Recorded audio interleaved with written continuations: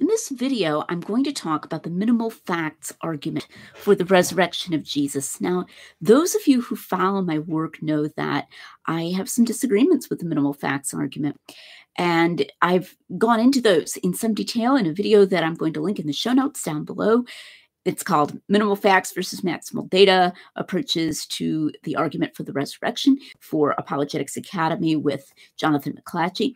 And I go into that in some detail there.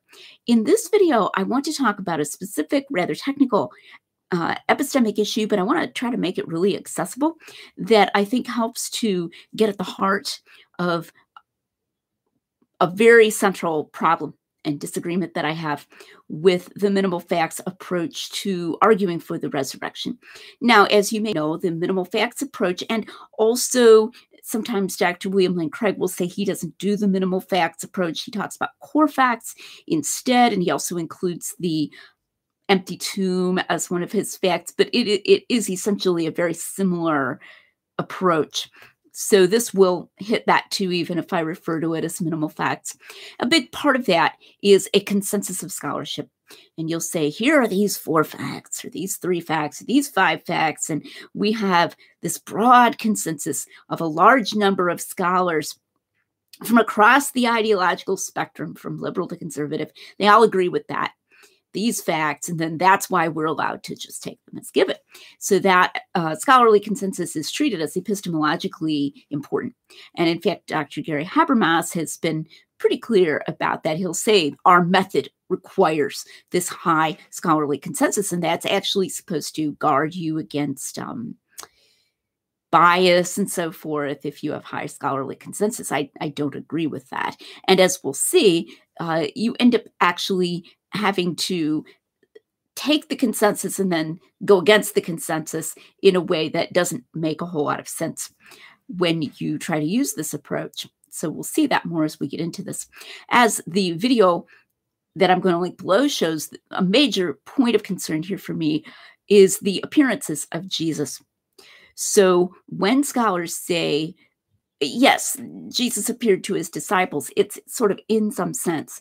And when you're going for across the ideological spectrum, you're including scholars who are more liberal, scholars who are more conservative, that appearance of agreement and consensus is actually confusing, and it's predicated on a kind of equivocation on the term appearance.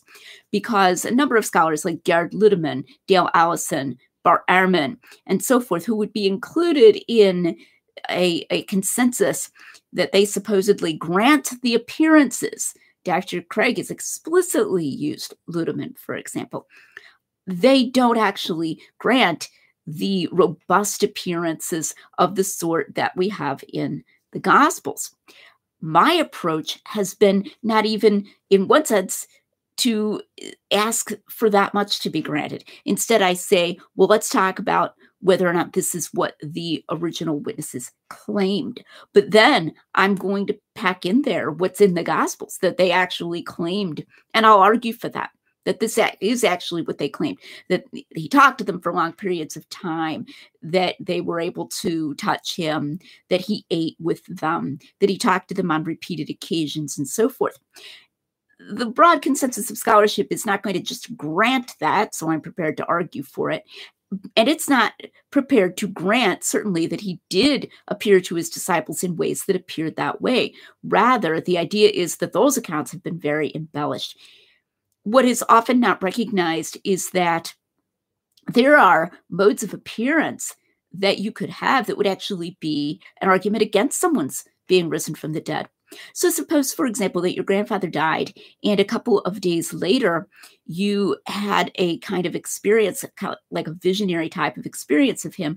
He seemed to be right there talking to you, but it was very brief, and he just gave you a brief message. All is well. I am happy. Be kind to your mother. And he was only there for maybe a minute, or only appeared to be there for maybe a minute, and he disappeared. Nobody else saw him. That would actually be an argument that he was dead. I mean, Grandpa never appeared to you that way while he was alive, right? And just kind of popping in, giving a message, and then disappearing before your eyes. after a very short time. So that would actually, even if we took it to be veridical, if we took it that you weren't just going crazy, but it was a true vision in some sense, that would be actually evidence that he was dead and that he was speaking to you from beyond the grave. So if those were the kinds of appearances that the disciples had, it's not actually evidence that Jesus was risen from the dead, and certainly not evidence that he was physically risen from the dead. So we need to examine what the scholars actually grant. Now I'm going to talk about this epistemic entanglement issue. This is known in the literature, in the theory of knowledge, and this is a reason why having an epistemologist come in here and talk about these issues can be useful. One area where it's known is the area concerning what's called transitivity of epistemic support. Epistemic support is not in general transitive. Sometimes it flows through, sometimes it doesn't. So transitivity is like if a relationship holds between A and B and between B and C, then it holds between A and C. Well, sometimes epistemic support isn't transitive like that. A can be evidence for B in the abstract, B can be evidence for C in the abstract, but A isn't automatically evidence for B. So let me give you a classic example of this. This comes out of the philosophical literature. To know this example, you have to know what an orangeman is. You can Google it. An orangeman is a member of a particular club in North Ireland that is very staunchly Protestant. They're Irish in the sense of being from Northern Ireland, but they're definitely not Roman Catholic. Okay, so suppose you have the proposition Dan is an orangeman. Now that entails that Dan is an Irishman if we allow Irishmen to include North Ireland and Ireland, both in the word Irishman. And in the abstract, Dan is an Irishman raises the probability that Dan is Roman Catholic because the majority of people who are Irishmen are Roman Catholic. But obviously, Dan is an orangeman is not evidence that Dan is Roman Catholic. In fact, Dan is an orangeman entails that Dan is not Roman Catholic. You see how that works? So this is a failure of transitivity. And the reason that transitivity fails there is because Dan is an orangeman is simultaneously relevant to Dan is an Irishman and Dan is Roman Catholic. It's negatively relevant to Dan is Roman Catholic. And its relevance to Dan's Catholicism or non-Catholicism is not captured by that intermediate statement that he's an Irishman. It's the orangeman is directly negatively relevant to his being Roman Catholic. So that's a failure of also what's called screening, okay? So it would be illicit if someone told you Dan is an orangeman for you to zoom out, take that at a soft focus and say, oh yeah, he told me that Dan was an Irishman. So that's evidence that Dan is Roman Catholic. You're deliberately throwing away evidence. You're cherry picking, you could say. You're ignoring what you were actually told, which was something more specific. So a rule of thumb that epistemologists have developed to try to catch these kinds of things is that if we have a conclusion over here we're interested in, like Dan is Roman Catholic, and we're given evidence, we need to consider that evidence at the most specific level that is pertinent to the conclusion, whether positively or negatively. We're not allowed to pick the level of specificity in such a way as to make it look like it's relevant in a certain way. You have to take the most specific level and then decide how that impacts your conclusion, if it's good or bad for your conclusion. Here's another example. It gets us more into the issue of consensus. So notice that when you do this kind of minimal facts or core facts approach and you just say consensus of scholarship, therefore we're allowed to conclude or we're allowed to use these premises, what you're doing is you're treating these scholars like they have some special access to the facts that you don't have. More about that in a moment, and I don't recommend doing that. These are perceptual matters where the scholars are like closer up to the thing to see it. You can research this yourself. But if you're going to treat it that way, this is how it goes. And this is what you're supposed to do and what you're not supposed to do. Suppose that I'm considering a person named Jay, and I don't know much about Jay. Maybe he invented something, or I just have some description, and I want to know where Jay lives. For the purposes of this example, let's assume you can't live in two places at once. So living in one town or state or so forth country is incompatible with living with a different one. Okay, and so now let's suppose that I go out and I survey 20 people who know Jay better than I do, and I ask them, where does Jay live? 15 of them say Jay lives in the state of Georgia in the United States. 3 of them say Jay lives in the state of Massachusetts. And 2 of them say Jay lives over in India. He doesn't even live in the United States at all. Now, suppose I want to argue for the proposition that Jay lives in Massachusetts. Okay. So that I grab those 3. I'm like, okay, they say he lives in Massachusetts. And then maybe I think I have some other evidence outside of this survey that Jay lives in Massachusetts. Fine. But I want to use this survey. Okay. I also want to use the survey I did of these 20 people. So what I do is I say 18 out of the 20 people agree that Jay lives in the United States. I have a high majority consensus that Jay lives in the United States.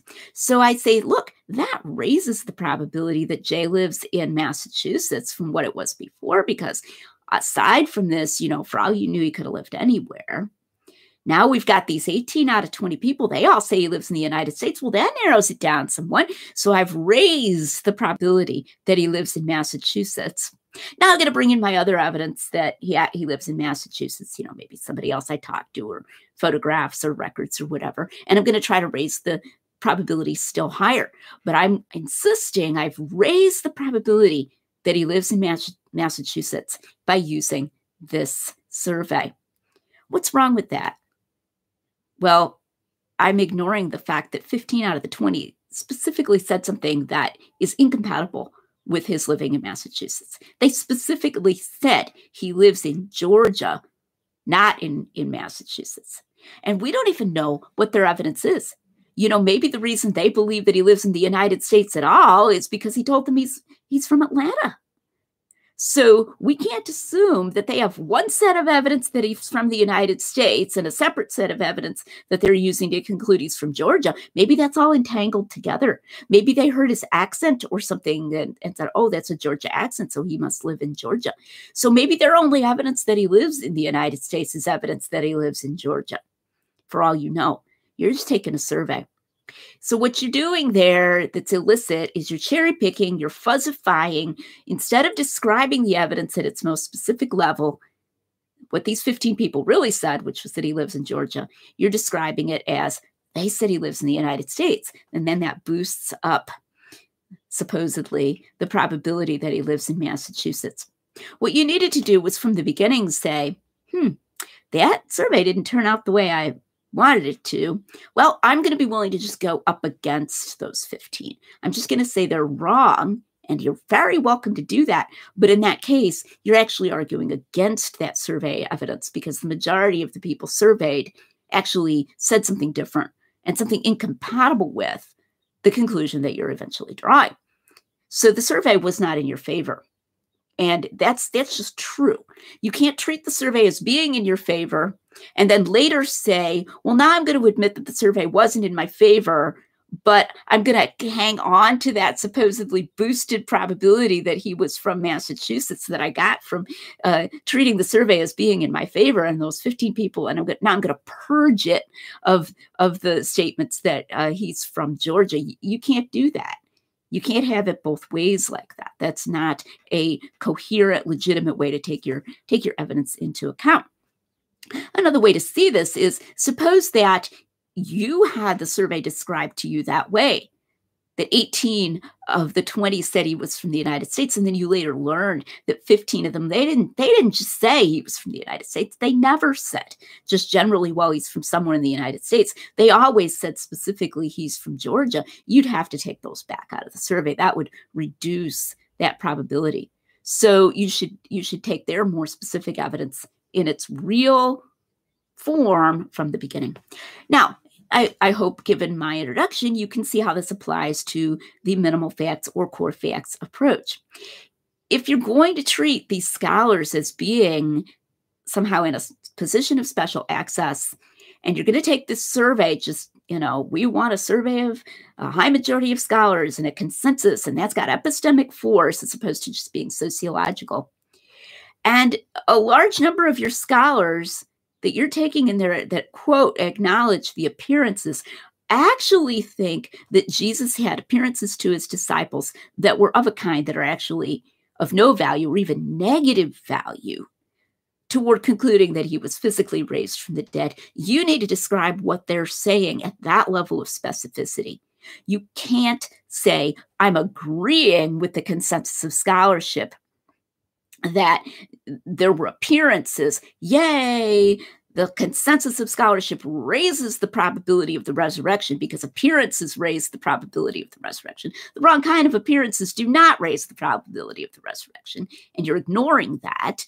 You're fuzzifying the evidence. Then you're going to, now I know what people are going to say. They're going to say, well, I use N.T. Wright, and he says that